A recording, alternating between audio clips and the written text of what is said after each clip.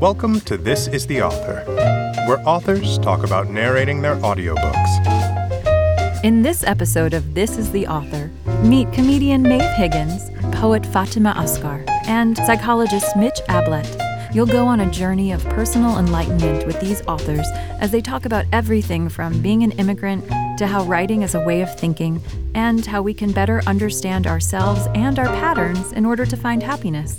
Plus, perhaps our new favorite answer to who an author's dream narrator would be, if not herself. Hint, he's blue and has a major sweet tooth. Enjoy. Hi, this is Maeve Higgins, and I am the author of Maeve in America. I moved to America 4.5 years ago. I am Irish, as you can probably hear from my accent, and I wrote it because for me, writing is a way of thinking, and living in America at the moment makes me think about so much. It's a fascinating time. It's a painful time to be here, but it's interesting, and I think that we're all really growing. So to figure that out, I wrote this book, which is all about America, and it's about Ireland, and it's about me and what it's like to be a woman today. It's a collection of essays, and I think they're funny. I'm a comedian too. I write for the New York Times, and some of the essays started off as columns there, and then others just started off when I was like walking my dog in the park and couldn't stop thinking about something, so had to figure it out on paper. If I had to describe what it was like to record my audiobook in one word, that word would be confronting. It's quite confronting to sit with your book, especially when it's nonfiction, and just like read it in a small room and just hear your own voice saying your own words. I suppose I work in lots of different media. I just did my first movie back in Ireland, which isn't out yet. And in that, I was saying words that like usually somebody else had written for me, and I had to stand in a certain way and I had to look a certain way. With podcasts, I usually am the one asking the questions and I take a more producer role. But with my book and with reading an audio version of my book, it's very much about me and my personal life, I guess, because my book is memoristic. So I think the main difference is it's like me facing myself. Yeah, there's strengths and weaknesses to all of those different media. But after this, I really need a drink. Yeah, so recording the audiobook, what happens to me a lot is I've only read a word and I haven't said it out loud, which I think is quite common. So that caught me up a few times, especially with the word tchotchkes, because I really love that word. You know, it means like little knickknacks, little sort of doodads that are around somebody's house. And in the book, I talk about meeting this wonderful woman, Liana, who's a Romanian immigrant, and spending time in her house. And her house was full of, as I said, tchotchkes. I was like, tchotchkes. And it wasn't until it came to saying it out loud that I realised I don't know how to say that word. But luckily, Simone, who's directing my audiobook, knew what it was, which is tchotchkes. So now I think I can say it really well. And as soon as I leave the studio, I'm going to try and get it into conversation. Like literally on the subway, I'm going to turn to somebody and be like, want to see my tchotchkes? Although maybe I won't do that. That's maybe not advisable. Narrating my own book, I'm really proud that I didn't start crying. And I'm really proud that I didn't start laughing too much either. I was trying to take a bit of a step back. It's weird though, because when you're reading it, and I hope that when you listen to it, these pictures, they're conjured up in your head. So it's quite strange not to sink into those pictures and think about the things I did and the people I met and the stories I'm telling and not get too emotionally involved all over again. So I think I'm glad that, that I just didn't start bawling crying, especially when I was talking about immigration to the US, which since I've written the book, I think the plight of immigrants has gotten that much more dangerous and there's less compassion even now than there was in the months I was writing the book. And also when I was talking about my nieces, because I just adore them and I write about them a little bit. And in reading about them, it was hard not to well up because they're such cuties and they're so far away. So if I didn't narrate this book myself, I think I'd really like the Cookie Monster to do it. I'm a big fan of his delivery style. I think that sort of gruff cartoonishness would really lend a lot of levity to my book. I don't know about like a famous actor or actress doing it. I mean, I think it might just be too much to ask of Tom Hanks. Like, he's so charming, but he's like an old American. No, I think Cookie Monster or me. That's it. So I'm a huge fan of audiobooks, and I listened to this really good British author, Rennie Edo-Lodge, and it's a book about race, and it's why I'm no longer talking to white people about race. And it's kind of the history of race relations in the UK, and she reads it herself. She has like a beautiful way of reading her own work. She has a podcast now too, and that like made me listen to her podcast. So I've never actually read her on paper. I've just listened to her, and it really helped me internalize like her material. So that was a really cool listen. And then I listened to the 18-hour version of Bruce Springsteen's memoirs. I think it's called Born to Run, and there's 2 parts. And it was so moving. And like, you know, I like Bruce Springsteen's music. I've seen him perform and he was incredible, but I'm not a super fan. But this book and the way he reads it, there's such soul in his voice and such feeling. And he's a great writer too. And it's very simply told. I found it really very moving. The thing that I love about audiobooks as opposed to just reading them on the page is that I can take them with me on walks and on journeys, and like other things can happen while I'm listening, as opposed to when I'm reading, which I'm usually just stock still and just reading. So I quite like the movement that accompanies an audiobook. I also love hearing the voice of the person. If it's memoristic or if it's nonfiction, I like hearing the person who's written it actually.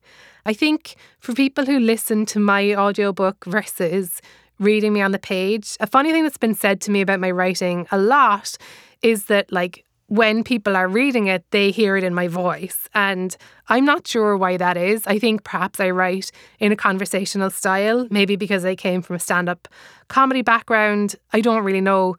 I'm thrilled now to actually have it in my voice. I think that would be fun. And I think as well, I'm constantly trying to express myself. Like, that's why I'm a writer. And I think for Penguin to make an audio version of my book, it's another way of allowing me to do just that, you know? Hi, this is Fatimah Asghar.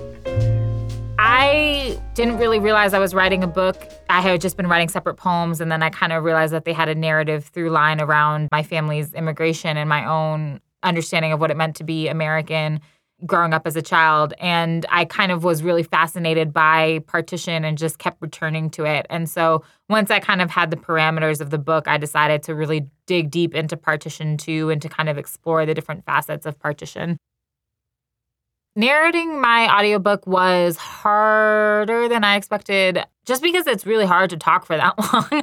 You know, I think that that's something that I realized was I'm not used to. Also, I'm used to performing my poems, which kind of gives me like full use of my body. And so sitting in a chair and knowing that people aren't going to see my body or my hands, but are just kind of going to hear my voice, I think was a little bit more difficult. And also there's some poems that I just don't really read out loud that often. And so kind of figuring out how to read those out loud was a little bit hard. I realized I had trouble pronouncing pinstriped or pinstriped. We didn't know how to do that. So that was a little hard. But also I think I have a lot of poems that are visual. So I have like some crosswords and some floor plans, and figuring out how to kind of communicate the tone of those poems with knowing that people weren't going to be visually looking at them was hard to kind of figure out. I think I'm excited about having people hear the words in my voice. I think it's really easy to kind of like read through something and to kind of have a little bit of a disconnect with the author. And so I think that having it in my voice is going to feel like that's a lot closer to people, which is exciting to me.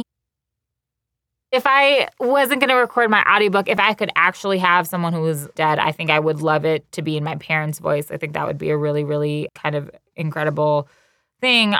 But in terms of thinking about someone who maybe is a little bit more like a celebrity or more kind of in that route? I'm not sure. I mean, I think that, I adore Priyanka Chopra, so I think that would be really interesting to hear her read my poems out loud. I also think that, like, one of my friends, Nez Smith, has one of the best, like, just reads poems really beautifully, so I would love to hear them read it as well. This is the author, Mitch Abblett, and my book is The 5 Hurdles to Happiness and the Mindful Path to Overcoming Them. So why did I write this book? In essence, I really believe happiness is something that, instead of it being a destination or something that you're trying to make happen down the line and you're trying to get to it, there's a totally different way of looking at it.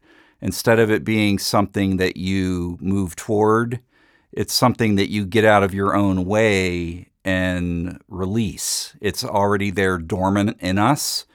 And it's these patterns that have built up in us over many, many years. We hinder ourselves with what Buddhist psychology would call karma. What that's talking about is your conditioning and your genetics, by the way. How you pay attention to yourself, if at all. We end up repeating certain conditioned patterns, i.e. karma, that end up clouding and choking off the happiness that is there when we get out of the way of ourselves. By the way, I'm not making these up. They've been around for thousands of years. Contemplative tradition, Buddhist psychology in particular in this book. But I wanted to apply this to daily life. I wanted to apply it to folks even if they're not Buddhists. This doesn't have to be a religious thing at all. But it is something that there's a depth of specific mindfulness-based techniques and practices for working with those conditioned patterns, those 5 hindrances, that not only helps open up and create awareness and meditation, it creates awareness and openness and eventually happiness in daily life. I just finished recording my audiobook, and if I had to describe what it was like to record the book in one word, I would say humbling. This was a compressed experience that really reminded me, as it did over the period of the year that I wrote the book, that I'm still working on all this myself. There were moments when my own, hindering patterns cropped up. The reading of it brought up a feeling of anxiety, brought up a feeling of restlessness, brought up a, impulse around frustration. And I had to practice what I preach. And it was a reminder of everything that the book is about, which is very meta, but very cool. So another interesting thing that happened while recording is that I realized that after all of these years of meditation practice myself and reading and now teaching and writing about mindfulness, I've been messing up the Dalai Lama's name all along and saying Dalai Lama. That's kind of embarrassing, but good that I know now. One thing I'm really excited for listeners to engage from the book is some of the specific practices. I do feel like I did a fairly decent job of really trying to facilitate the conditions of the mindfulness-related experience that the practice is designed for. So I'm really excited to hear from listeners as to how practices I thought might resonate with folks, whether they did or not. I'm really excited to get feedback of the spoken aspect of guiding the practices. So I do occasionally listen to audiobooks. One book I remember listening to in my car was Jack Kornfield's A Path with Heart, which is a really awesome guide to mindfulness practice, meditation, Jack's work in general. I haven't met him in person. I hope to at some point soon. He's also a psychologist. He's a former Buddhist monk, spent a few years in a forest monastery in Thailand. He tends to use a lot of storytelling. I consulted a compilation of fairy tales and folk tales from around the world. He uses parables and fables. He loves Mullah Nasruddin that I referred to throughout the book. He uses some of those fables a lot. I love the way that when he, in an audiobook, is guiding a practice. In my early days of practice, I found his voice and his guidance very useful. So I tend to like audiobooks like that help deepen my practice, something that's going to inspire, motivate, deepen things for me. So if I were to pick someone to be recording the audiobook other than myself, who would it be? This is kind of a left field answer. It's not a celebrity, but in terms of what would be meaningful, at least to me, my son when he's grown. Having my son, who's now 4, reading my experience at this stage in my life, how I've been hindered, and what I want in terms of the opening and the, moving through these patterns instead of staying stuck and reactive. It would be extremely powerful for me, maybe even for others, to know it was my son reading that.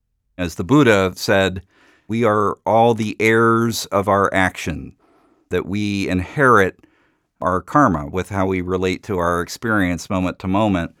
He's my literal heir, and a lot of the conditioning that's in me, he will look at some of that showing up in himself. And it would just be really cool that there's a multi-generational aspect in the reading of it.